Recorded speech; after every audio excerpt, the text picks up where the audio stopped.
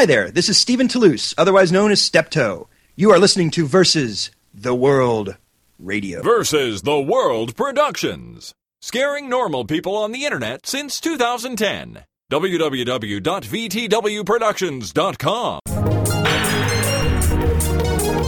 The following presentation is released under the Creative Commons Attribution Share-alike Non-Commercial License. For more information about Creative Commons licensing, please visit www.creativecommons.org. This presentation also contains adult language and adult themes.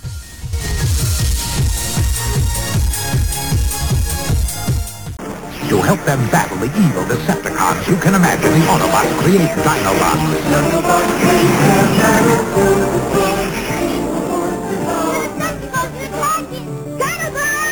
Grimlock and Slug will stop Thundercracker. Each sold separately. Transformer Dinobot Grimlock. Other Transformers sold separately from Hasbro.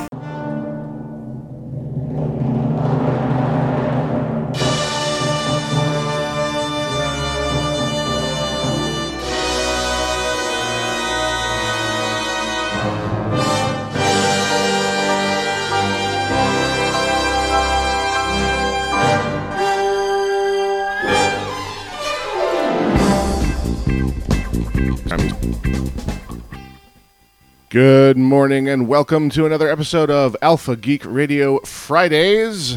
I am your host, the other Todd, known to many of you as that guy Gnomewise, what does the stream, for low bandwidth listeners of the morning stream. Joining me through the miracle of the internets, co-host of Comics Coast to Coast, host of the Dating Digital podcast, creator of StarCrossedOnline.com, cartoonist and illustrator, and my man in Canada, Joel Duggan. Good morning, Joel. Good morning, Todd. How's it going, man? I am still kicking. Managed to actually pull this together in record time and set the levels properly so I'm not blowing your ears off. And that's a happy thing, I think. Well, I'm happy. My ears are happy. Yes, and I hope the listeners' ears are happy as well. We aim to make them even happier as we go forward with a full show this time. We have the full 90 minutes programmed. Joining us in Internet Relay Chat this week, we have our wonderful IRC rep, the amazing and incredible Loranis. If you have something you wish to bring to our attention during the show, please send a personal message to Loranis. He will sanitize your content, redo all of the grammar, and send it to us lightly dusted with crack cocaine. I mean, fairy dust. And please do not send personal messages to the host during the show, as you will be summarily ignored. We have learned through trial and error that staring into the IRC during the show makes for really entertaining IRC and really bad radio. So if you want to bring things to our attention, please take advantage of our incredible IRC rep Loranis, and all shall be well.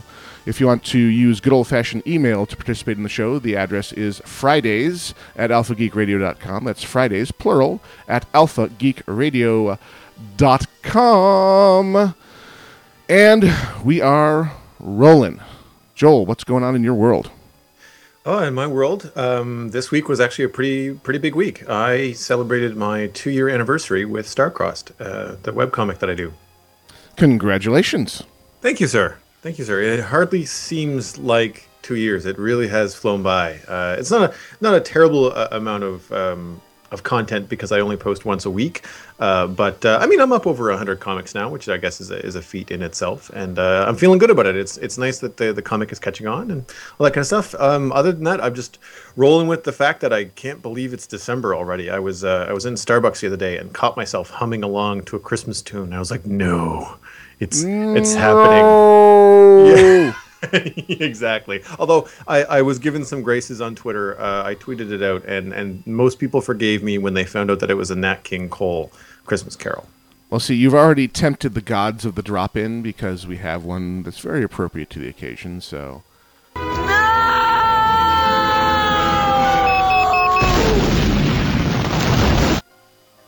There you go. Nice. You need to get the one from Star Wars. The Vader. No, I refuse. I refuse to even acknowledge that exists. Any of those movies, as a matter of fact. Yes, there's just 4, 5, and 6. That's all she wrote. Well, they've put it into 6 again. I haven't. I have heard about it, but I haven't reached it yet. I got the Blu-rays in December, or no, sorry, in October, because it's December now. And I've been watching them once every other weekend, and I've gradually gone through all 5. Empire was, of course, epic as always, but I'm on to watch The Return of the Jedi over the next week or two, and I've heard some unpleasant things about some of the things that Lucas has changed. I'm just going to say it right now. I've said it on other shows that I do, but I'll say it for the first time on this show. God damn it, George. Yeah, I feel Just the same way. leave it alone. It's Leave it well fine. alone, You done good. You don't have to. Yeah. That's a very, very long rant, is what that is. Yeah, that's a black hole for most geeks that I know. Just sometimes, and it's weird because at other moments from other artists, we will flock to special editions and director's cuts of material and think it's the greatest thing ever. And somehow George manages to screw that up. And yet, at the same time, referencing your comment of having gotten the Blu-rays last month, still gets our money. How the hell does he do that? Yeah. Well, I mean, I am glad that I have them. Some of the changes are actually positive. When I was watching the first 3 episodes, do you remember in episode 1 that really horrid green puppet that they had that was supposed to look like Yoda, but really didn't look like Yoda at all? Do you remember that? Yeah, a little Okay, when they thought the CG wasn't quite ripe yet.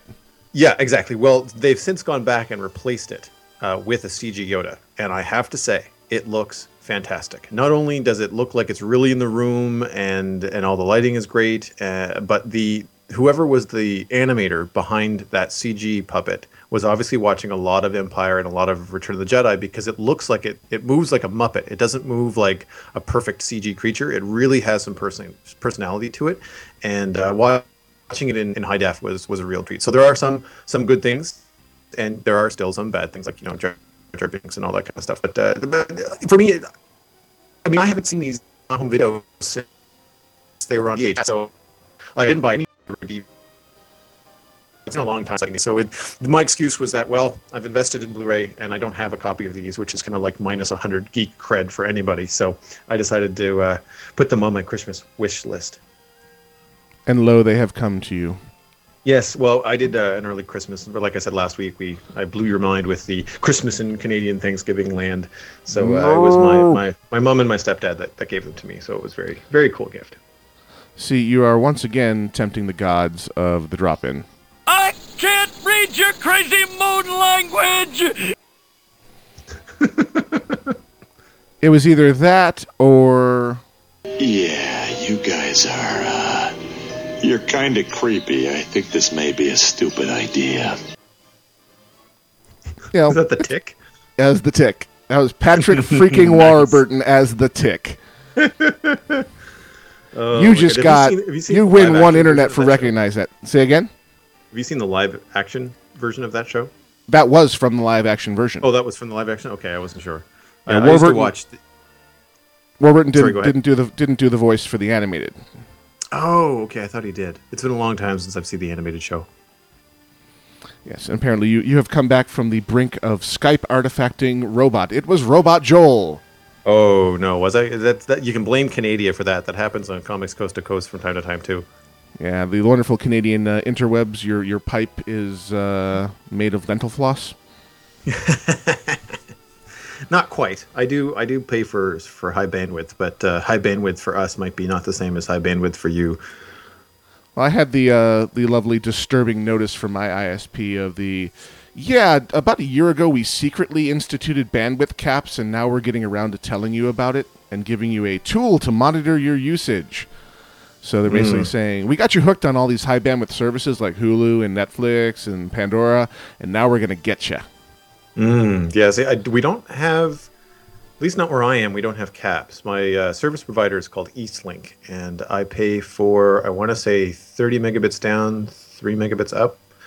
And I haven't heard of any kind of caps, but I mean, I don't think I'm not excessive. You know, I have Netflix, as sucky as it can be in Canada, and I stream a lot of stuff from like Twit and Frog Pants, but beyond that, I don't really tax it. I'm not a big gamer. I'd like to be, but I'm not a huge gamer, so I don't have that going on. Awesome sauce. Yeah, I've made this tactical error last month of doing the first ever over-the-air update that Apple offered for the iPad, the 5.0.1 update, and did it over my cellular carrier. Yeah, I kind of sort of hit my bandwidth cap that month real easy. Oh, yeah.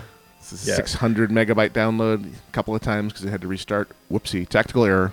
Yeah, well, I'm talking home internet. My wireless carrier is Rogers, and I definitely have a limit on that. I have a 1 gig limit on my phone. Okay. And you said that you just recently switched to an iPhone. We were chatting in the pre-show. Yeah, actually, I've got a loaner from a client. I've got my Nexus 1 here as my primary phone, which has just kind of reached the end of its useful life in that they have announced that it will not receive the ice cream sandwich Android version update. So, yeah. Wah, wah, wah. Silence! So, I'm just kind of biting the bullet and I'm going to try the complete Apple ecosystem. Thankfully, I have a Verizon iPhone 4 that I can have on loan here for a month or so. Immediately jailbroke it and got the free Wi-Fi hotspot installed on it, and I'm currently testing it out to see how it stacks up against Mr. T-Mobile Nexus 1 here. And for the 12 hours or so that it's been my primary phone, and thank you Google Voice for providing the total number portability. It allows me to just try on phones without actually changing my phone number. Right on. Totally works. So far, so good. I'll let you know in another couple weeks if I'm just gonna give myself over to Uncle Steve's great empire. Well, I switched almost 3 years ago. I left the world of PC and I have a MacBook Pro and I have an iPhone that's about a year old. I have the iPhone 4 as well. And I don't have it jailbroken. I choose to live in the safe, bubble of Apple. But I like it. I like it a lot.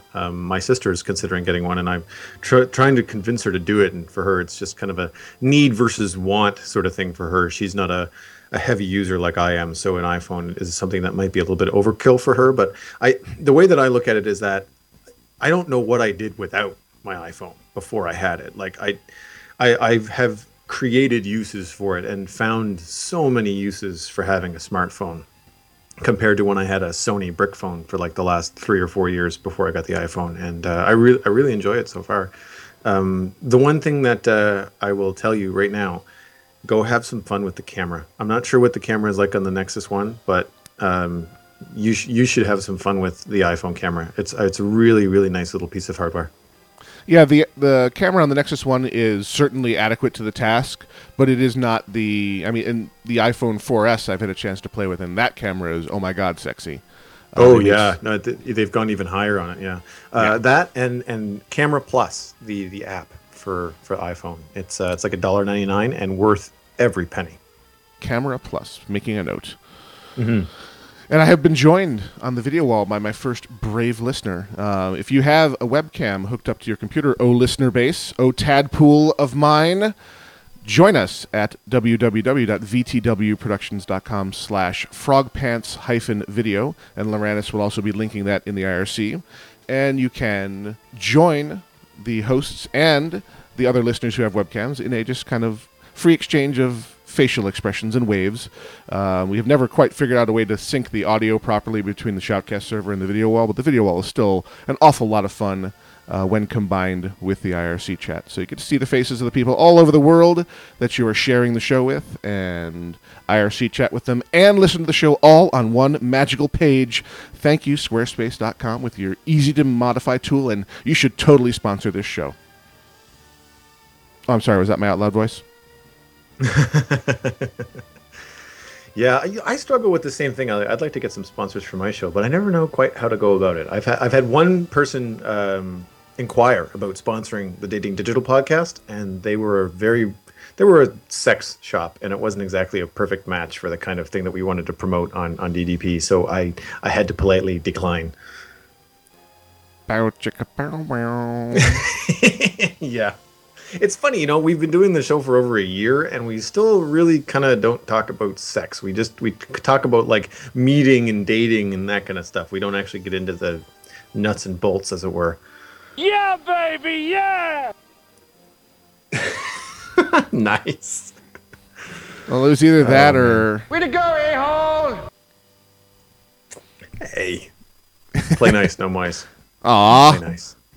See, even when I try to do shows with my real name, I still get called Nomwise. It's just I'm never going to be rid of that nom de plume, as it were. Well, that's how it's hard because that's how I met you. Like in the Frog Pants chat and then on Twit that one time. It was they introduced you, I think, as Todd very briefly, but then quickly went into the Nomwise thing because both Tom and Scott, of course, play Warcraft. So I just kind of That's your Twitter handle as well, too, right? Oh yeah, I've never seen any reason to change it just because and I've got a little Facebook, page, personality page up there. Yeah. So I just embrace it, own it. And do you find that there's like a kind of an inside argument with you now? Like, do you wish you had gone with your real name in a lot of chat rooms and Twitter and social media? Because I had that decision to make very early on when I started the comic and really started to push, I guess, my online presence. I decided to go with my real name for a little while there. I was thinking about getting star-crossed, and I was logging in to different chat rooms as like the handle AnimaFax for my company name, and I was doing that for about 6 months, and I thought, this is silly. I've got different names across different networks. I should just change everything and try to nab my real name as often as I can. And it seems like it's worked out for me. But do you find that do you have any regrets with the whole Nomewise thing now that you've got a lot of your own stuff on the go? No. Those who need to know me by my real name do. And the internet is, in fact, a scary place. So hiding behind the facade has some draw to it. So, no, I have no regrets. It's just, it's interesting to try and break the mold slightly and do a show just as Todd, or at least other Todds, since there are multiple Todds on our network. Okay. And even that is, hey, Gnome, how you doing? It's like, hey, okay, fine. Change is good. You go first. What? I said, change is good. You go first. Oh, okay. So, yeah, I wanted to also put out a little pimpage. If you wish to become a volunteer researcher for Alpha Geek Radio Fridays, we have the process underway. We have created the research thread and are beginning to grant people access to it. So far, we have great contributions this week from, and I love the fact that he's one of our volunteers because I get to say his name, Boba Fetish. Yes, indeed, the one and only Boba Fetish is contributing to our research thread this week. And if you wish to participate, please send an email to fridays@alphageekradio.com with your forum name. You'll need to visit the forums at vtwproductions.com and register an account if you do not already have one. And if you don't, you should, because the community there is made uniformly of awesome and win in equal amounts. Send me your forum name, and I will grant you read and write access to the research thread. And what we're looking for from researchers is just to gather the odd, weird, nerdy, fun things you might want us to talk about during the Friday morning show that you encounter in your travels during the week. So always looking for people to participate in the network, always looking for people who like to do the research end of things, and that is Fridays@alphageekradio.com. And from said research thread, we have Sensationalist Journalism 101 in the form of, so I saw several versions of the story talking about Black Friday, which is a North America, U.S. phenomenon, day after Thanksgiving, one of the largest shopping days of the year, which in recent years has gotten progressively more and more out of control and insane, with the stores opening progressively earlier and earlier, having ridiculously marked down specials with absurdly limited quantities, like, yeah, we have 20 of these things and 5,000 customers in our area who are going to want it, and we're going to make them queue up and fight for it. But this story, while on the surface seeming fairly horrifying, when you actually read the details, is something that could have happened on any day in any store.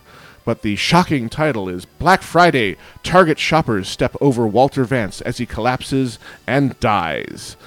And they go. This is from linked from HuffingtonPost.com. Again, this is one of many versions of this article I came across during the week. And a Black Friday shopper who collapsed while shopping at Target store in West Virginia went almost unnoticed as customers continued to hunt for bargain deals. Walter Vance, a 61-year-old pharmacist who reportedly suffered from a prior heart condition, later died in hospital. And when you scroll down into the lower half of the article... Oh, no. This version of the... Yeah, here we go.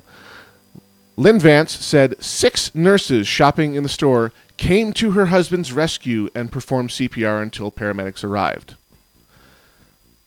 From my perspective, a collapsed man on the floor of a Target store with 6 registered nurses around him is not being ignored. Yeah, I think I've heard about this as well, and I think the sensationalist, kind of nature of the story is what has caught people's attention. And I mean, when I first heard about it, you kind of envision this guy at the front of a line or in the middle of a line getting trampled as this horde of people rushes into the store, and he happens to have a heart attack at the wrong time. Not that there's ever really a right time to have one. And then everybody just rushing into the store. I mean, they're looking straight ahead. They don't see the guy. They step over him, they step on him, that kind of thing. But it really just appears that he was there for the sales like everybody else, happened to be out in public when he had a heart attack, and there was some people there with proper training to look after him, but it looks like he just had too large of a heart attack to survive it. I mean, that it seems pretty simple to me. Unfortunately, it just happened to happen to occur on Black Friday. And why they needed to sensationalize this particular event when there were so many other completely valid over-the-top Black Friday events, like the woman pepper spraying her fellow shoppers in order to move to the front of the line. I heard about that. Yeah. So why did you need to manufacture another one when you had some perfectly valid ones with people beating the snot out of each other?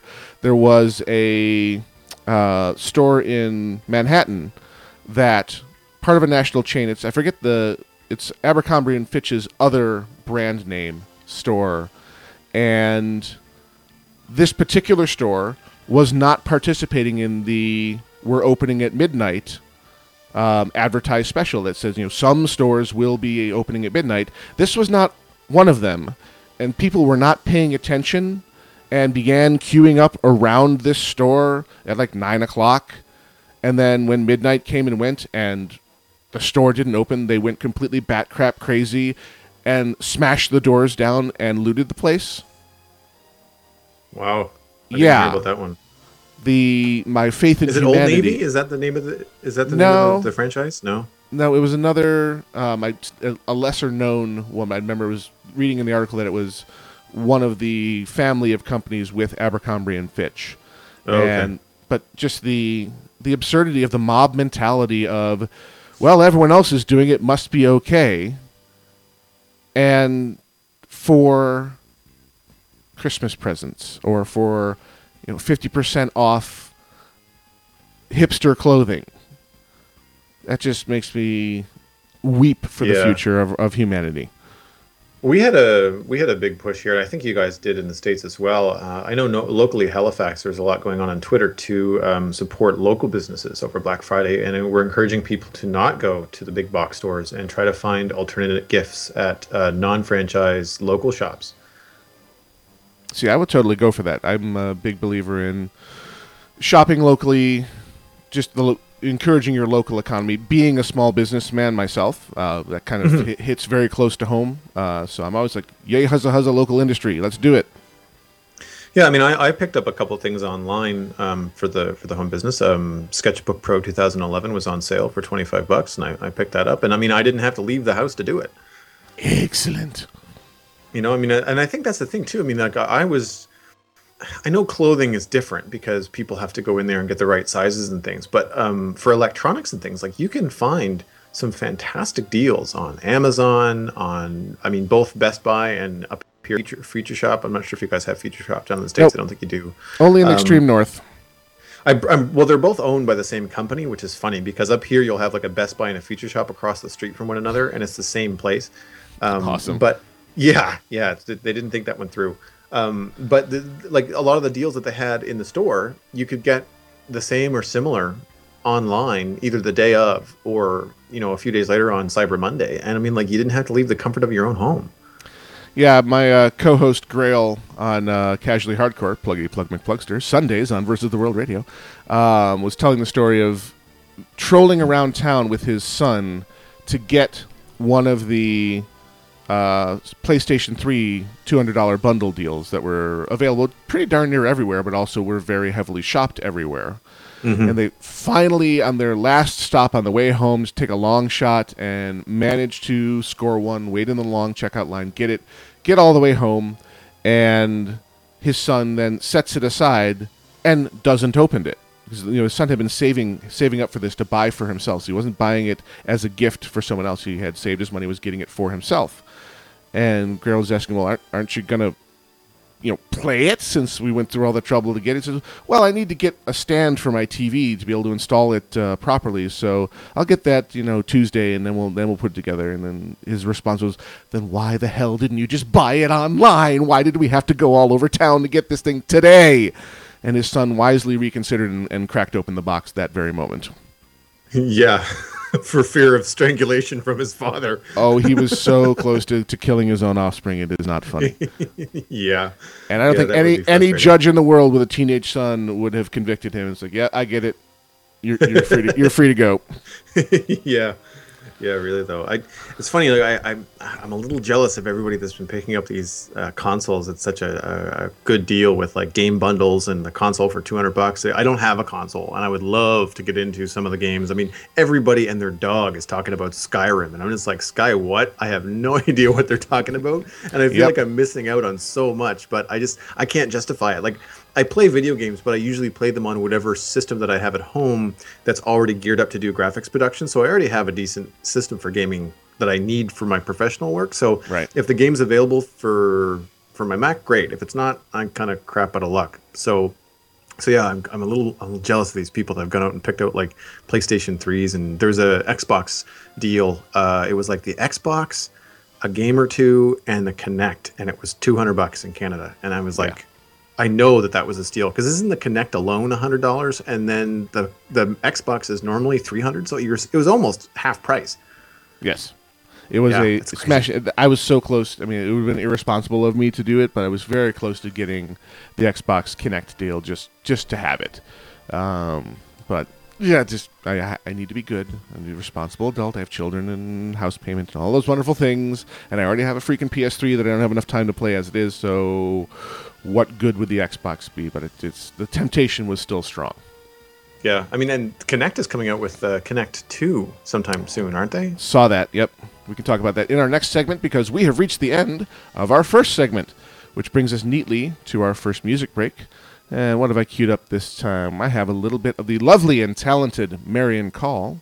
This is It's Good to Have Jane on Your Side, which is one of her Firefly-themed commissions that she had done. She has recently released her new album, Something Fierce, and in the near future we hope to have her on again for a virtual concert where she will be playing the album in its entirety with commentary on each track. Keep an eye on the front page of VTWProductions.com for details on that. We have been playing Email Tag, and Email apparently moves very slowly up in the wild norths of Alaska, where she be from.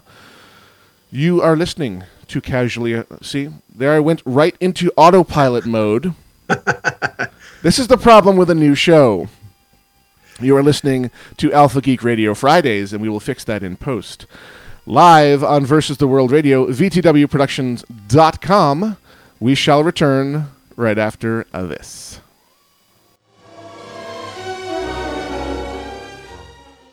Versus the World Productions. Nerds on the Internet. What more could you ask for? www.vtwproductions.com. This show is brought to you in part by Audible.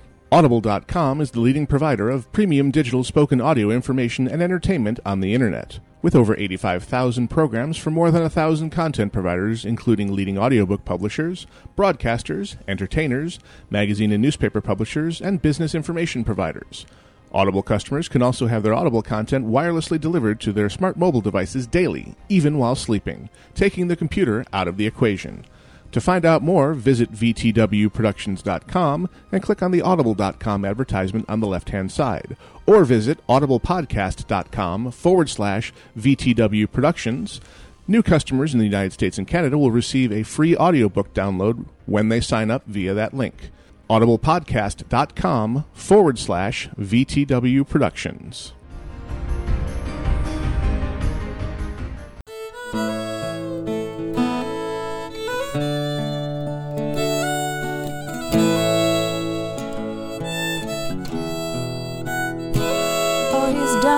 But he's tough, and he likes to shoot stuff, and he don't give a damn what you think. He spends his days turning wrenches, and his nights chasing wenches, and he'll happily kick in your teeth. Oh, he'll happily kick in your teeth. Well, he comes from St. Joe, where he grew up with his mom, lots of fish and this drunk Mexican. And then he hopped a few trains just to ride off his pains. Now he's doing the best that he can.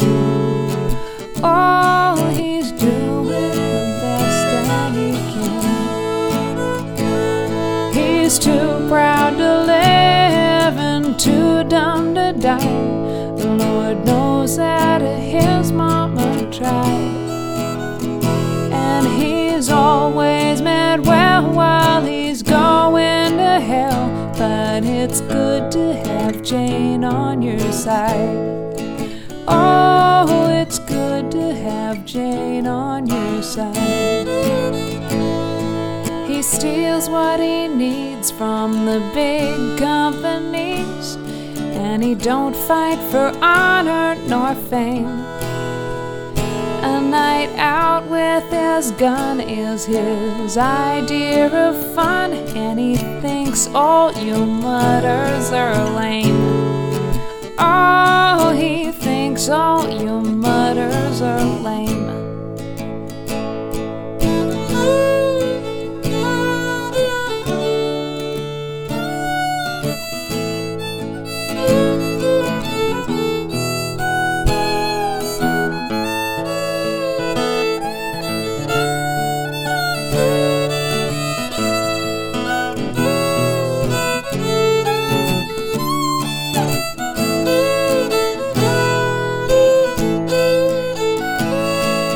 Too proud to live and too dumb to die.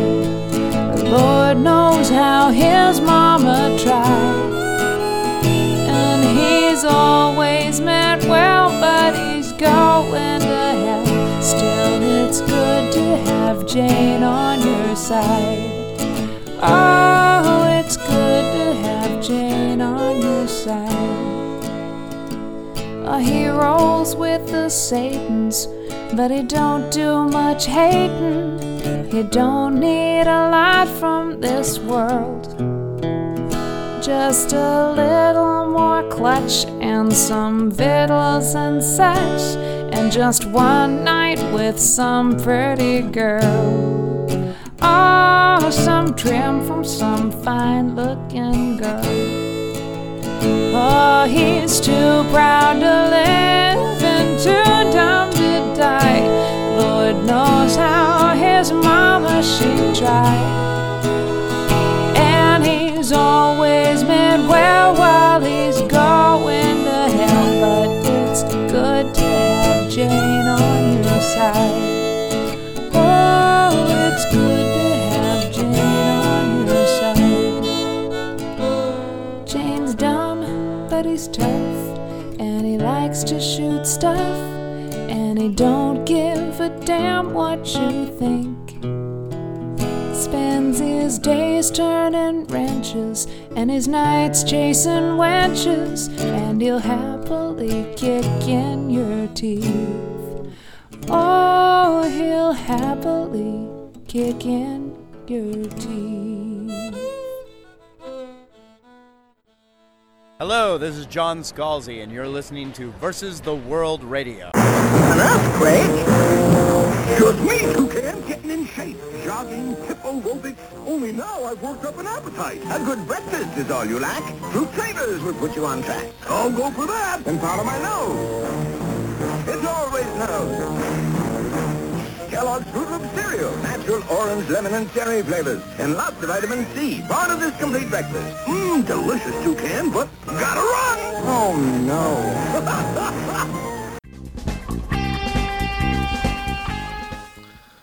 Yes, I can just hear the air quotes there. Natural orange, lemon, and cherry flavors. Yes, the most frightening Saturday morning commercials from your youth. Though, Joel, actually, I don't have a concept of how old actually are you? Are we of a generation, or you strike me as being a youngin'? I'm 32. Yeah, you're, 10 years is not a huge difference. But what were the major animated series of your Saturday morning growing up time? Transformers, Gummy Bears. There was the Bugs Bunny and Tweety show was on reruns on ABC. What else was there? The big ones that I remember were not actually Saturday morning. They were lunchtime cartoons, and it was the Warner Brothers Batman, the Bruce Timm one. And, yes. Darkwing Duck, and they ran back-to-back, noon and 12:30. So you'd rush home from school, get home in order to watch Batman. You'd only be able to see about half a Darkwing Duck before you'd have to go back to class, but that wasn't the end of the world because it was, it was a lot sillier than Batman. But it was a good block for an hour lunch break, and that was like when I was in junior high, so it would be like grade 7, 8, 9 sort of thing. And I feel like there might have been, I watched He-Man a lot, but that was way when I was really young, like 5 or 6. See if I can dust off some She-Ra commercials for you. Give you the shivers. Well, look, funny story about that. When I was in university, so around 1920, I was still living in residence, and things like IRC, Skype, what was that other ICQ, the chat thing that was happening? Oh, yeah. Everybody had computers, and everybody would just have their doors open because it's dorms. I mean, you kind of want people to drop by and say hi and chat. So it's a very social environment. And very few people had televisions.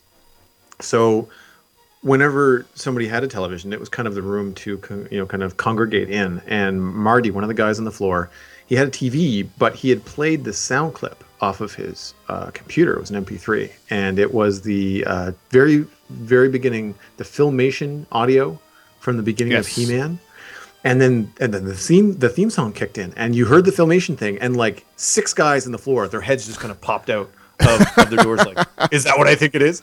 And then of course you heard the He-Man theme start, and everybody comes down, and everybody was so disappointed when he was playing an MP3 and it wasn't actually on like Cartoon Retro or something. They're just like, no. I don't know. See, you have tempted the gods again. Yeah. Okay, we'll just cut it off there. Actually, no. When they arrived and found that it was not on video, here was the reaction. Curse your sudden but inevitable betrayal. Nice. It works. So yeah, the nostalgia factor was apparently very high at university for you. But I had the same experience. My best friend during college, I did not have the dormitory experience. I went straight from living at home to apartment dwelling. He did a year of dorm just to have the experience, and he was the audio video home theater nerd. So he had a completely out of scale home theater system in his dorm. And actually had a computer monitor that would face his door, so when he opened his door, he would have a graphic running, and it was the Rowley Cineplex 1, and it would have the listing of the movie that would be playing that evening, and people would congregate in his room to have the full THX experience. And you, on the video wall, has the little rubber dinosaur that goes along with the Curse your sudden but inevitable betrayal. drop in. So props to you, and shout out to you and Fargrom for joining you and I on the video wall. If you're not on the video wall, you should at least be watching it, because it's a lot of fun and brings lots to the whole listening experience. In my radio voice.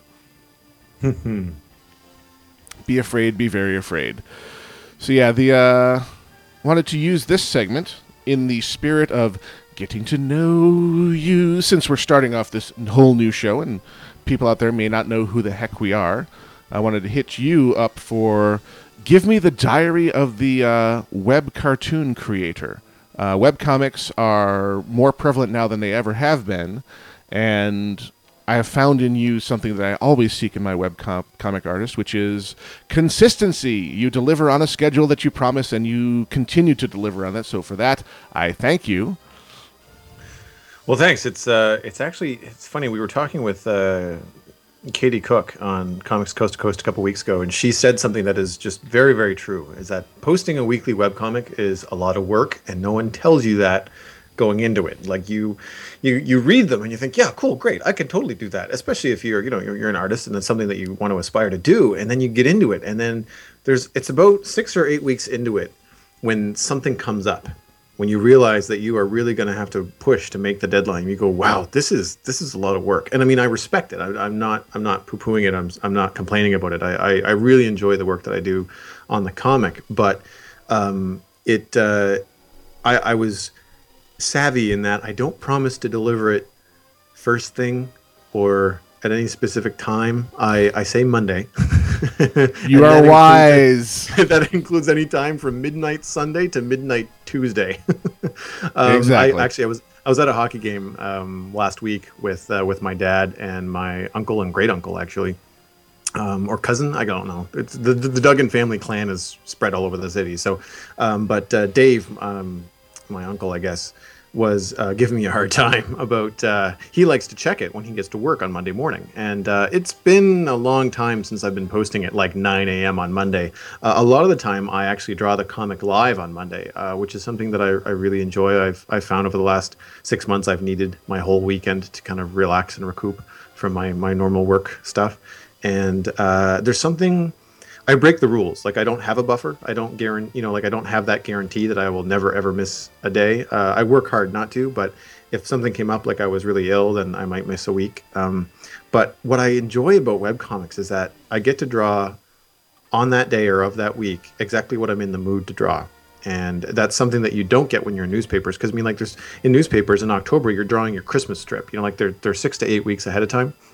So it's nice to have that flexibility. And the thing that I really enjoy about webcomics, which I think is something that you probably do as well, is that because they're getting so popular now, there's a lot of really good webcomics out there, especially since I've started hosting Comics Coast to Coast with Brian. I find it really hard to keep up on all of the comics that I really want to read. My list of daily comics has grown from 12 to something like 36, to the point where like I'm kind of behind. Like we'll have people on, or I'll run into people on Twitter and they'll be talking about their latest strip. I'm just like, I haven't read your comic in a week. Give me 3 minutes. Like I'll be right back because I don't have the time. Yeah, I have the similar overload of just the embarrassingly large amount of good content we have available to us. Now, with the arrival of the tablet in the form of the iPad, it's a lot easier for me over breakfast, as long as I take the time ahead of time to arrange my bookmarks, to bounce through the various titles that I like to follow, and get my daily fix without it being a major undertaking, not having to actually go fire up the computer and be, in computer mode. So the method of accessing is maturing along with the content that you're delivering. So I think part of the popularity is there's just more eyeballs finding you. They have a chance to encounter your quality and say, hey, this is something I would like to follow. One of my primary questions from StarCrossedOnline.com, pluggity plug, is, what the hell is Sam? Sam's an alien. Okay. And I haven't gotten into any kind of backstory as to where he's from and any kind of technical thing. The story behind the character design is actually a pretty cool one. Peyton Francis is an animator here in the city with me and a really good friend of mine. And when he and I were kind of getting out of the mainstream animation industry here because there was a big lull, we were talking about doing an animated short together to try and up our portfolios and get a little bit more well known. And ultimately, things got very busy for me working from home full time. He has a young son now who's going to be 2 in February, so we just never had the time to complete it. But the short was supposed to be an alien that came down to Earth and was harvesting sound. And it was very much in the genre of the old Warner Brothers cartoons. And Sam was the alien design that I had made for that short. And I really liked the design. And when I started the webcomic in 2009, I wanted to somehow incorporate it because I really enjoyed the design, and I added the ears and shortened the antenna so that it wasn't interfering with my speech balloons, and away we went. And the idea behind it was with Charlie being the single dating dude and Sam also being out there on the dating scene. I needed to have that outside opinion where, you know, as an alien, he can look at the human race as a whole and say how ridiculous we all are and get away with it. And that's kind of where he came from. So I haven't actually gotten into any of the backstory. I have had several requests for it, but I'm not sure how I'm going to do that.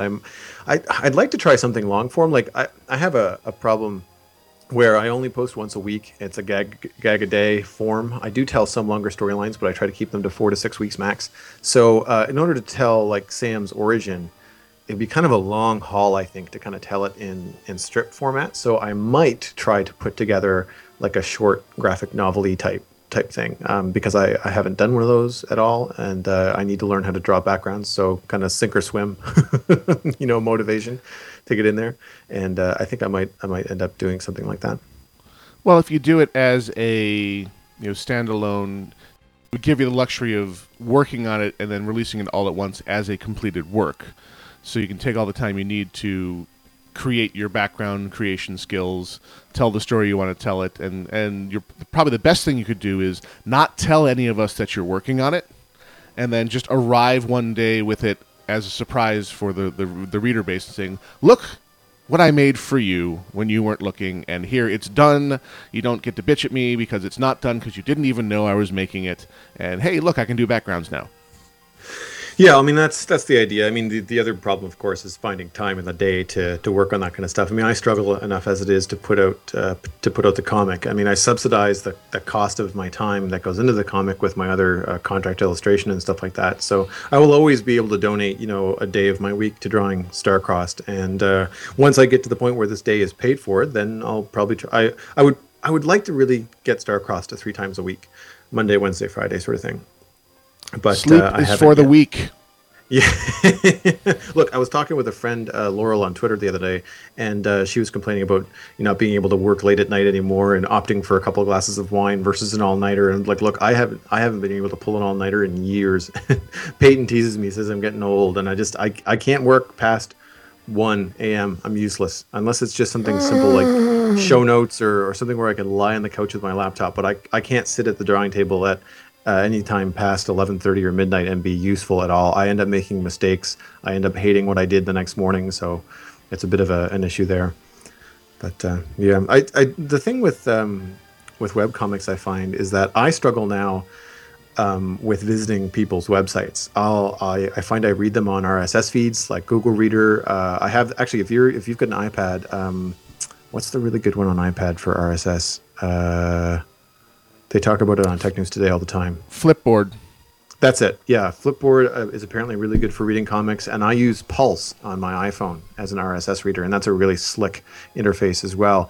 And it's great because it gives you that graphic, look, so you can instantly recognize comics like Sheldon or PvP or whatever you happen to be reading, and go through them that way.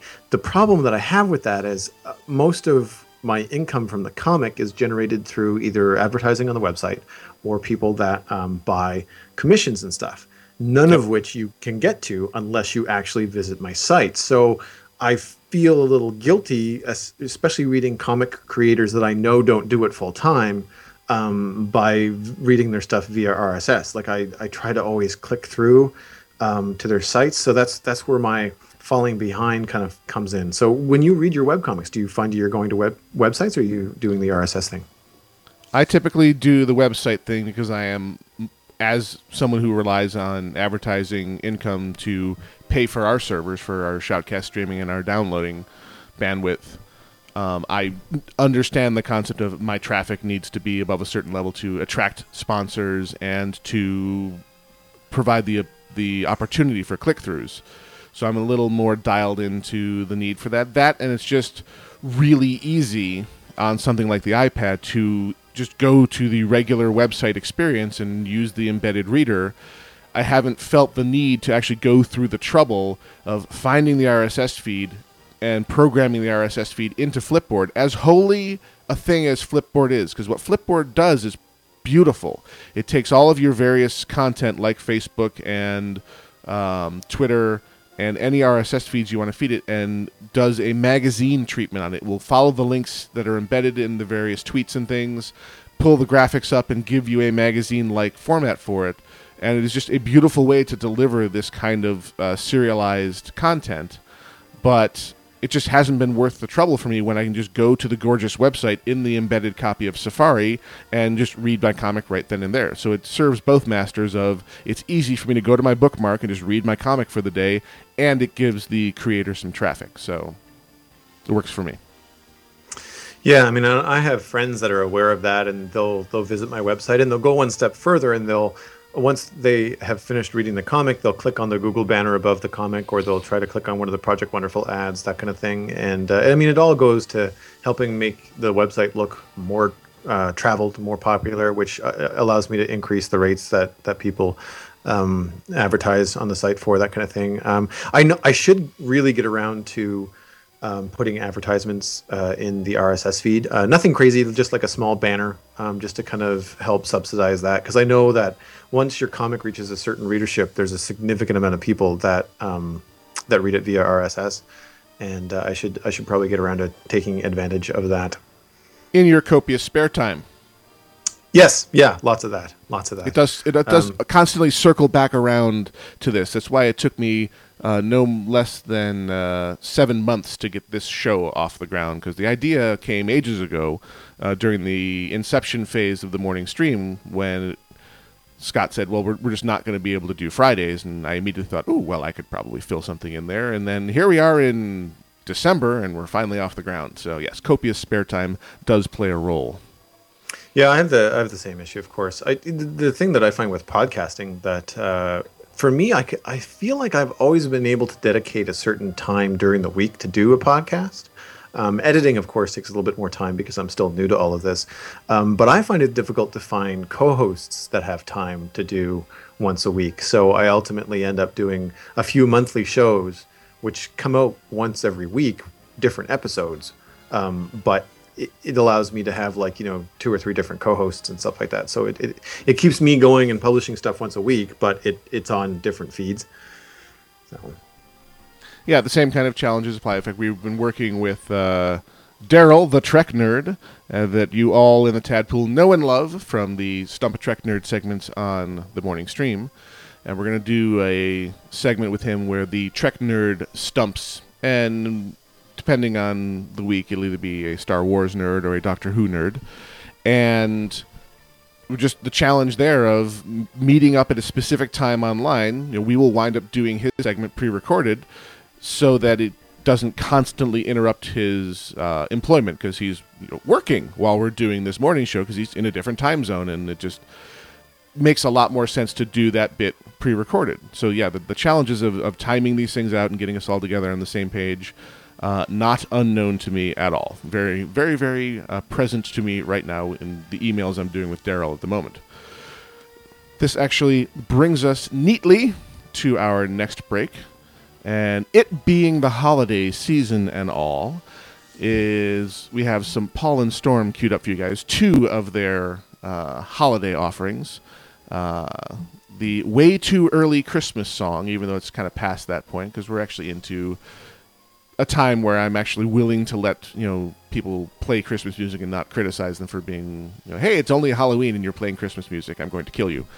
And following that, we have Grandma's Christmas Dinner, which is just all kinds of fun.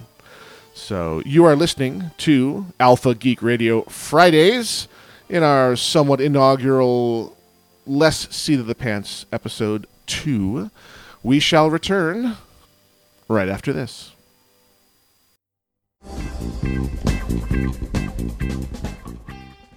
Versus the World Productions. Podcasts and blogs by geeks for geeks. www.vtwproductions.com. It's not December, it's barely even November. Outside it's still too warm for snow to fall. Halloween was yesterday and winter's still a ways away. But try to tell that to the folks down at the mall. Inside's a winter wonderland. I'm sorry, I don't understand. 'Cause mistletoe on Veterans Day just seems wrong. But the shops are filled with Christmas cheer, and on the speakers all you hear is a way too early Christmas song. Leaves just started changing, but the stores are rearranging their decor to wintry Christmas themes. See the red and green displays, just 58 more shopping days. Cardboard elves are planting plastic trees. Jesus in his manger cradle, plus a little token dreidel in a big display next to the Cinnabon. With 3 wise men and gifts they bring, just plug them in and they all sing the way too early Christmas song. I know you need to satisfy your investors, but couldn't you wait at least till the Savior's 3rd trimester?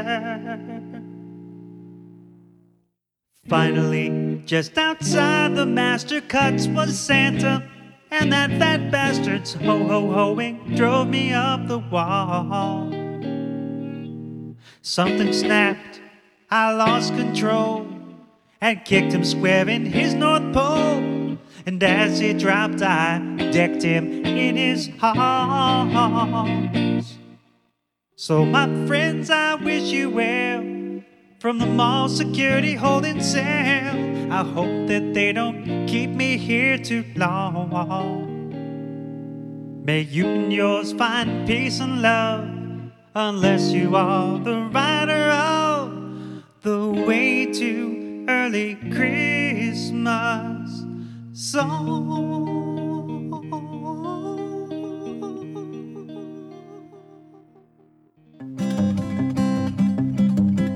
We piled the family in the SUV on Christmas Day and headed off to Grandma's house 100 miles away. For Grandma cooked a great big Christmas dinner for us all. She's done it every single year since I was very small. Now all her life our Grandma's always been a bit confused, forgetting where she parked the car and wearing mismatched shoes. We thought that it was cute at first, but lately she's been getting worse. The final straw was when we saw the dinner she produced. This Christmas, Grandma cooked the dog. This Christmas, Grandma cooked the dog. She crammed him full of yams and served him up with mashed potatoes. This Christmas, Grandma cooked the dog. Uncle Al threw up and Auntie Patty screamed with fright, but I was really starving, so I snuck a tiny bite.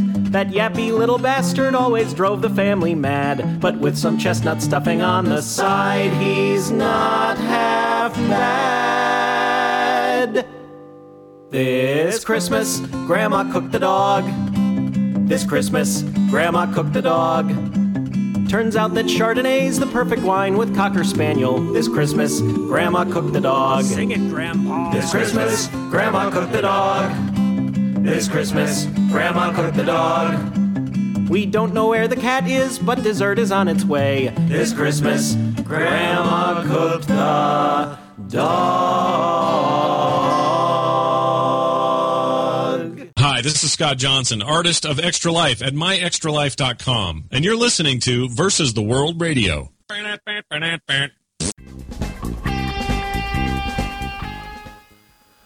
Alpha Geek Radio Fridays continues live on Versus the World Radio, VTWProductions.com, with myself, Other Todd, and joining me from the exotic land of Canada, Joel Duggan. What up?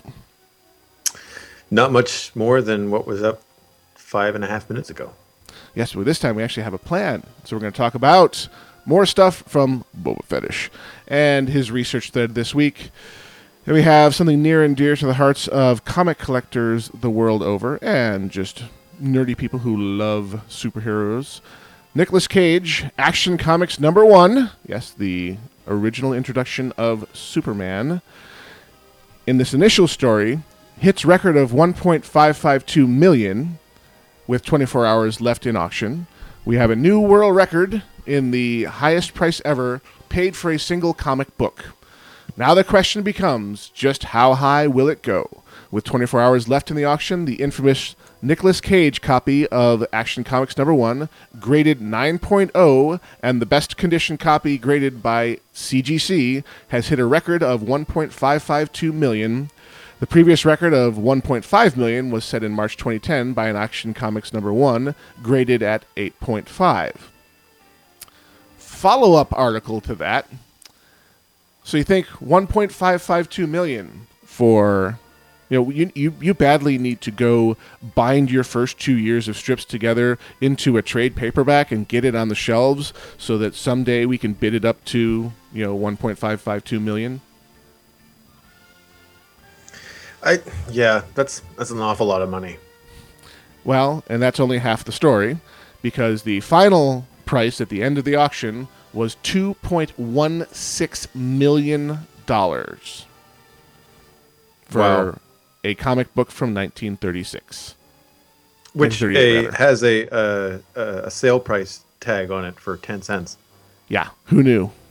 Yeah, I don't think they... Well, that's the thing. I mean, I hear this, and as much as I want to, promote comics and comic books as art and as collectibles and as things of, cultural value in our society, I feel like $2 million is overkill. It goes back to something that Andy Anako said on another podcast I was listening to about the new DC reboots, and he was saying, don't go buy these and put them in bags and boxes. Don't put them in boards and stow them away. Buy them. Read them a lot. Read them, several times over. Share them with friends. I mean, they're meant to be read and enjoyed. And I mean, this is a book that probably will never ever get opened. It'll stay in its whatever sealed form it's in, and you just get to stare at the cover, which is a cover from its time and is not horribly well drawn. It's I don't want to poo-poo it, because I mean, I love Superman. He's my favorite superhero, and I think that this is getting a lot of attention for the comics world. So there's positive stuff in this as well. But it would be nice to have seen what this would have done, for a charity. Especially with the holidays on us. Everybody kind of thinks about what ways can you give back, and $2 million for a comic book versus what $2 million could do for insert your, charity here. Just seems like a bit of a moral dilemma for me, even as a comic book artist. Yeah, it's amazing the kinds of things that people will place insane value on. And the phrase "more money than sense" comes to mind. But yeah, to the person buying it, they probably think they just scored the biggest thing ever. They may have been pursuing that their entire lives just because that became their passion. I mean, people will be passionate about the strangest things, or it will seem strange to those of us who do not share that passion. I mean, there are people who look in on people who do podcasting and say, what's the big deal? Why are you so fired up about this? And they'll never get it. And we can't make them get it because you can't make them you. So, yeah, I think 2.16 mil for an aging comic that, as you say, will never get opened, will never be touched by human hands again except for through a Mylar bag. I have a hard time wrapping my head around that as well. And but at the same time, I understand where that kind of burning passion for whatever it may be comes from. Because I think nerds and geeks, as a breed, we are fairly passionate people. It's part of where the reputation comes from, or where the brand of geekiness or nerdiness is through a somewhat insane dedication to something that is not mainstream. So part of me understands completely, and part of me says, "Wow, what could you do with 2.16 mil, other than spend it on a piece of paper?" Yeah, well, I mean, it starts to compare itself to, fine art. I mean, the people that are buying fine art and putting it on display in different museums around the world, I mean, it's an investment. It's not just, them buying something because they collect it. They're treating it as part of their total net worth. I mean, and that's where this has entered the realm of is kind of a fine art collection, that kind of thing. Yeah, definitely. And living in the internet age, I'm actually quite happy that things like the story will get out there. Electronic scans and copies of these things are available and can be read repeatedly without ever damaging the precious original. So that's very true. It's to a larger extent now than ever before. Things don't get squirreled away and hidden from humanity. More and more things are just put out there for every single niche passionate person to find their one little holy grail thing and consume the heck out of it without ever destroying the original in any way. So digital copies of stuff, big fan. Collectors and purists, of course, will say it's just not the same experience. I'm a big lover of story. Story and dialogue are what will draw me to a comic faster than anything else. Even if the art is only ho-hum, if the story and the character development and the dialogue are great, I'll read the heck out of it. So I can have that without having to have backer boards and Mylar Snuggies and dust-free boxes, then all the better for me. Mm-hmm. Now, next one down the list, in the spirit of Weird Web, Oregon man aims for squirrel, hits his foot instead. Monroe, So what Oregon. you're telling me... Sorry. Go on. I thought you were done. No, I was just saying what you're telling me is the squirrel is faster than a speeding bullet? It would appear, at least a .22 caliber anyway. And the man shot his own foot, and you'd think, okay, picturing that in your head, you'd think he had a handgun. No, he had a rifle, and managed to shoot his own foot with a rifle. That's... I will never understand stories like this. Like, the squirrel is on your leg. Why on earth would you point a firearm of any kind at that squirrel? Seemed like a good idea at the time? Yeah. So from the article, this is from KTVZ.com. The thing to do if a squirrel runs up your leg is probably not to aim a .22 caliber rifle at it. A Benton County, Oregon sheriff's officer said a 36-year-old Monroe man told deputies he was startled by a squirrel that ran up his leg, so he fired at it but hit his foot instead with a rifle. I got nothing. One can only hope that he probably had the rifle in a downward pointed position, and that the squirrel ran up his leg and startled him, and he didn't try to shoot the squirrel, but in his startled state, he pulled the trigger on the rifle. That's the only way that I can see this happening. Like, I can't even imagine getting a rifle up and over towards a squirrel fast enough. I mean, that's a large weapon to re-aim at your own leg, you know? At a skittering little, rapid-moving critter like a squirrel. What the hell was it doing running up his leg in the first place? I mean, what would cause a squirrel to do that? I don't know. Because, in parks, of course. Around here, you can get squirrels to eat out of your hand if they're in a public park. But I don't know in the woods hunting how a squirrel would be that friendly. You know? And maybe his camouflage, he mistook it as a tree. I don't know. Really good camouflage. Squirrels plotting to take over the world. They're going to start running up people's legs and watch us all kill ourselves. Like, I don't know. I've seen those. I've seen those totally accurate videos of squirrels with lightsabers, so they're planning something. Yeah, actually, those are funny. Those are funny as hell. Yeah, have you seen? There was this one about jerk animals. It was on TMS a few months ago. Yes. And there's this one where there's a stuffed squirrel holding a peanut, and there's this one squirrel is inching slowly towards him, like, I want your peanut, I want your peanut, I want your peanut, and then out of nowhere, this giant ninja kicking squirrel just kind of like takes out both squirrels in one giant leap. It was fantastic. Yes, really, good stuff. The Chuck Norris of squirrels. And not surprisingly, the victim of his self-shooting declined to comment about the November 23rd incident. What a shocker there. I can imagine. Yeah, don't tell anybody. Thanks. I mean, no, yeah, it never happened. Yeah. Yeah, that's brutal. I mean, we don't hear about a lot of this kind of stuff in Canada because the gun laws are vastly different, and we don't have as ready access to firearms. I mean, there's hunting licenses and stuff like that, but that's bizarre. I have some friends that hunt, and they would probably laugh their butt off about this. On one hand, I mean, I live in Arizona, which has generous gun laws, to say the least, where you are completely welcome and permitted to wear a gun in a holster on your hip, and can, with the taking of some basic classes, easily qualify for a concealed carry permit. And it's routine to see signs on the doors of grocery stores saying, no firearms permitted in store, or check firearms at customer service desk as you arrive. Wow. And they mean it, and they need to have these signs because occasionally people are actually packing. But just the whole concept of an armed society is a polite society, okay, I will grant that. But an armed society will also generate stories like this one because you can't fix stupid. And if you give stupid a gun, he's going to shoot his foot off. Or worse, somebody else.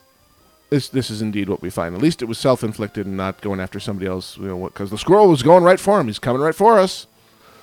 And and to top it all off, he didn't even manage to kill the squirrel. Yeah. Yeah, and in this kind of situation, I'm glad the squirrel got away scot-free. I would be kind of upset if he actually got the squirrel. Now, you have a story that caught your eye from the research thread, a work of art in interesting form. Interesting form indeed. Since we started off with Star Wars, I thought we could end with Star Wars. And this is from device.com in the archives, and it is a story about where to stash your booze. Holidays are coming, and I have the perfect spot for it. This is an AT-AT liquor cabinet. Oh my goodness! This is beautiful. It's a full-on wood and brass liquor cabinet, fully functional, and I'm looking at the dimensions here. It looks like it's about 5 feet tall, probably about 5 or 6 feet long. Everything in it is just wood and decorative screws. It's very stylized, like it's a very simplified version of an AT-AT Walker from The Empire Strikes Back, but it is really freaking cool. And of course, your liquor, the wood inlay is gorgeous. Yeah, no, it's fantastic. And the liquor, of course, goes in the place where the troops would go in the all-terrain attack transport. It's wonderful stuff. Yes, Lord Vader. You imagine that communique like the shields will be down momentarily. Yeah. We're going to the shield generator now. You can start your landing. And this is a great party, dude. Thank you so much for having it. I love you, man. I love you, Vader. I just know you're sexy under that mask. Yeah. Be afraid, kids. Don't do drugs, kids. Just, do as we say, not as we do. Yeah. Is that my out loud voice again? I think so. I heard it. Gosh darn me. You could be telepathic. You can read minds. You may be psychotic. Yeah, they don't give a whole lot of information in the article. They're just the pictures are enough, really. But I was hoping they would give kind of like a price or a way to look at where you might be able to get something like this custom. I mean, I think it would be really neat to have anything from the sci-fi universe as a liquor cabinet or like a kitchen kitchen thing or a bread box. I mean, you could do this kind of thing for geeks and still have it be a very attractive piece of furniture that, you know, the non-geek in the house might not disapprove of, you know? Now, one of the things we saw at Penny Arcade Expo were these gorgeous, the craftsmanship on these gaming tables for doing role-playing games, pen and paper gaming. And they were designed to convert to a very useful shape for all the gaming, for the various people around the table, the DM with his little shielded area, and a great area for a map and figurines for, you know, that kind of game. And then fold back together into a gorgeous dining room table. So it serves both purposes beautifully and is a complete work of art as a piece of furniture. And also a complete piece of nerdvana that anyone who's into tabletop gaming would love to have in their home. A little spendy, but there's definitely... I would say when you get into custom stuff like that, it's usually the price barrier that keeps me from being remotely interested. I mean, it's all well and good if I won the lotto, but, you know, some of these pieces of furniture, I mean, like I haven't been able to find a price here as you've been chatting. I've been looking around online and I can't seem to find a price on this AT-AT liquor cabinet, but I imagine it's probably a hefty price. I mean, it's a wonderful piece of art and probably one of a kind, if not one of very few. It may be just a demo and they will accept commissions, or someone may simply, artists have done it as a one-off just to prove it could be done. Mm. It's funny, you know, I've often said, like, when people ask me, you know, what would you be doing if you weren't a cartoonist and an artist? Working with wood or carpentry, and I would still be creating stuff. But carpentry and woodworking has always been kind of a draw for me. I've never had the opportunity to dabble in it because I've always been in an apartment and there's no real room for that kind of work. Are you a secret listener to the Wood Whisperer podcast? I've seen a couple of the videos only because I found them really interesting and I always learned something. But because, again, I'm not a woodworker, I don't partake regularly. But whenever they have a special episode that I see on Twitter that I find interesting, I usually tune in. That's one of the more interesting uses for the netcasting medium that I had seen that just reminded me how good this medium is at reaching the niche market, because there's an incredibly popular podcast and videocast about woodworking, which is not my thing, but obviously it's somebody's thing because they have no shortage of viewers on their channel. So yay, go podcasting. Yeah, well, and I think that, I mean, I've heard it several times before, but if you're interested in it, then there are lots of other people that are interested in it, and all you have to do is just seek out those spaces online. And I mean, like, there was one little meme here at the recent Comic-Con, and you're familiar with steampunk, right? Oh, yes. God, yes. Okay. Well, there's this little offshoot of steampunk called Nerfpunk, and it's basically people steampunking themselves out, but with Nerf guns. Of course. And related stuff, you know, so it's all foam and plastic and bright colors. I mean, it is hilarious, but I would have had no idea. And it is really popular, you know, and you're like, holy crap, like there's something for everybody when you're dealing with podcasts, netcasts, websites, blogs, like just it's almost too much to take in, you know, like you kind of have to be glad that you have your own little niche, because if you had too many diverse interests, there'd be no time left in the day. Well, that's the problem. I mean, I've recently unearthed and dusted off my amateur radio hobby, ham radio hobby, and it's a challenge to cram that many things into a week and do them justice. Now, the internet age has brought me tools that didn't exist before I don't actually have to have a radio tower or a radio here in my home in the middle of Phoenix, which would be a challenge to get by the Homeowners Association, to say the least. I instead have an internet-connected box that leads up to the White Mountains of Arizona, where my Elmer has a real radio and a huge tower, and I can remote access it and remote operate it from here without having to build any physical plant or infrastructure here. So it's a hell of a lot easier for me to do amateur radio now than even 6 years ago, because the challenge was, well, I can be interested in it all I want, and I can operate on it to a certain low level, but if I want to go for long-range contacts or start shooting to the next continent over, I need something bigger than I will be allowed to have where I can afford to live. And thank you, Internet. You once again have brought us a tool that lets me overcome that barrier and enjoy another one of my hobbies that had forcibly gone by the wayside. So thank you, Internet. I guess we should all be thanking Al Gore at this point, right?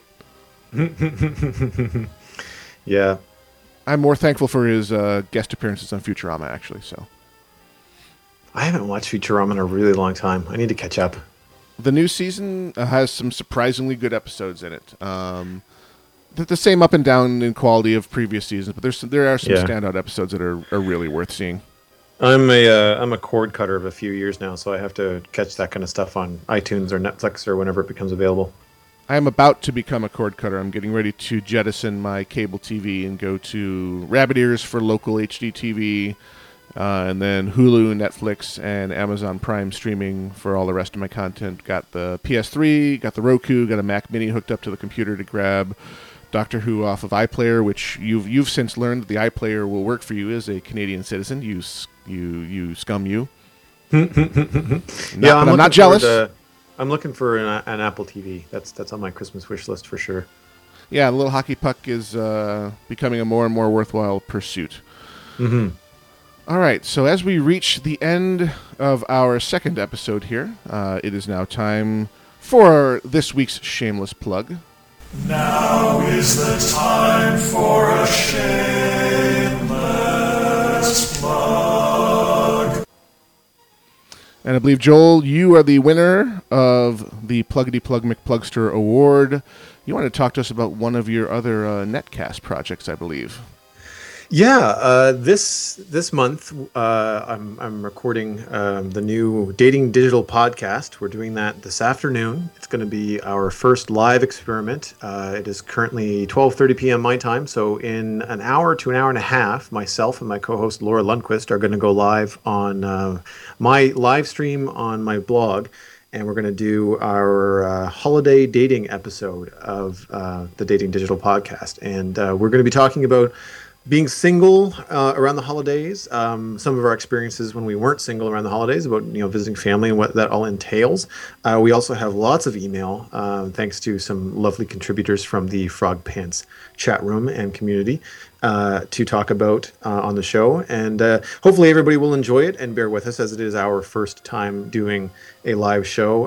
It's a heavily edited podcast on the post-production side of it, so there's no live bumpers or music or anything like that, but we will do our best to keep everything upbeat and entertaining. So to find the show, the blog is the Dating Digital Podcast at datingdigitalpodcast.com.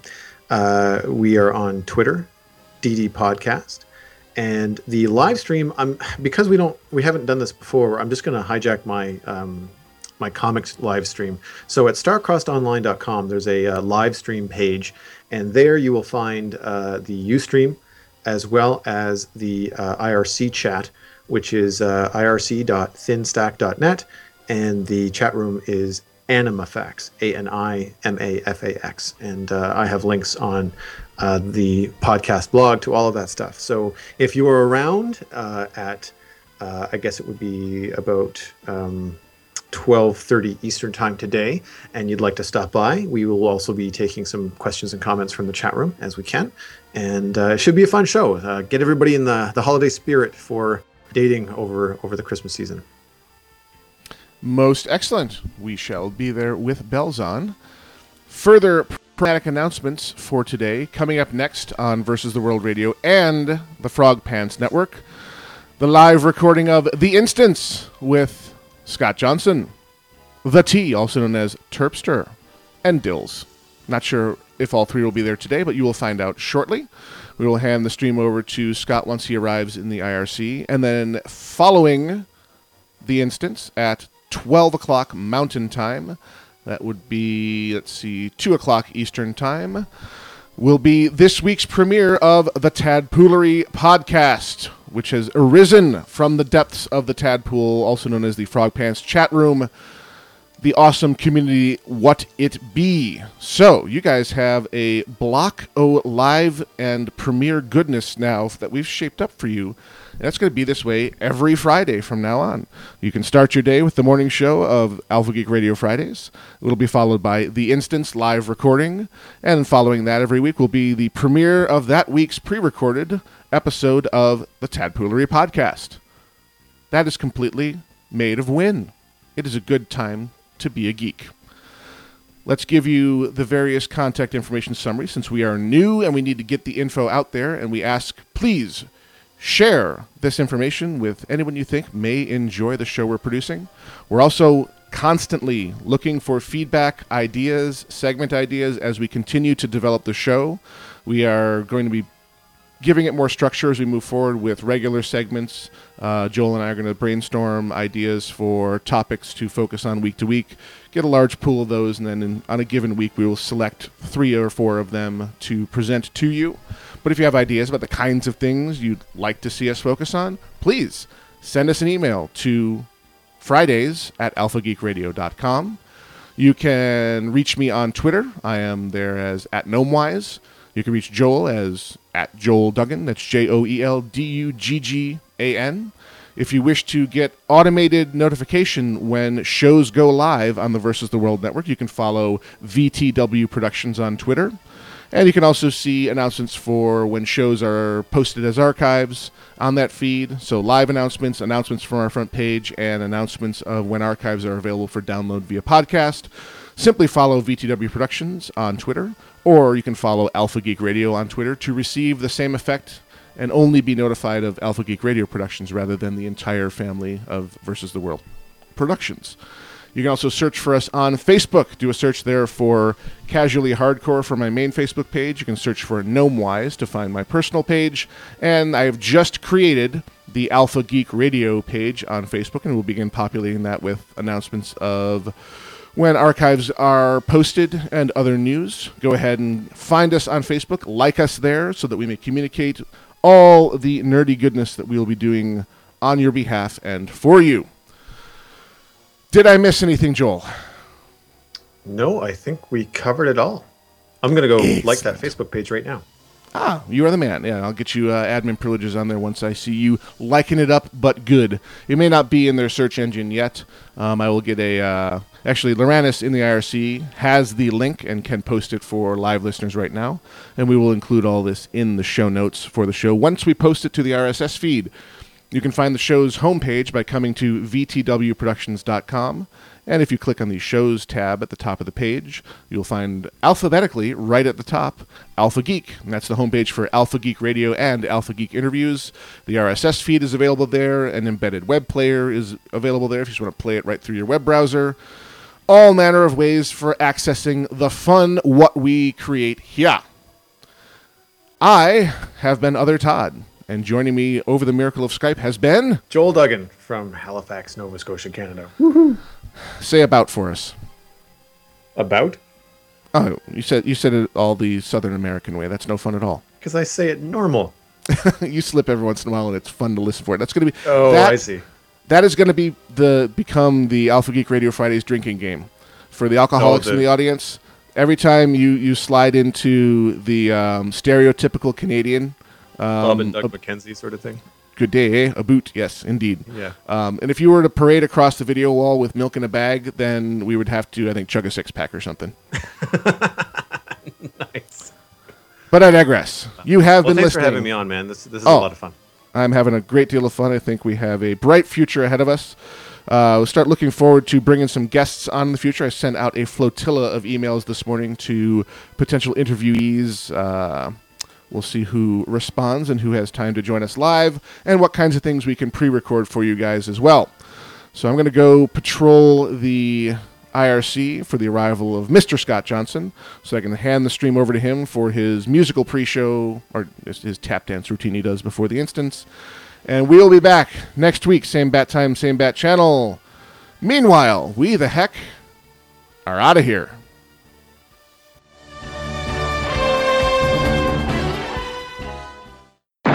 We came, we saw, we kicked its ass.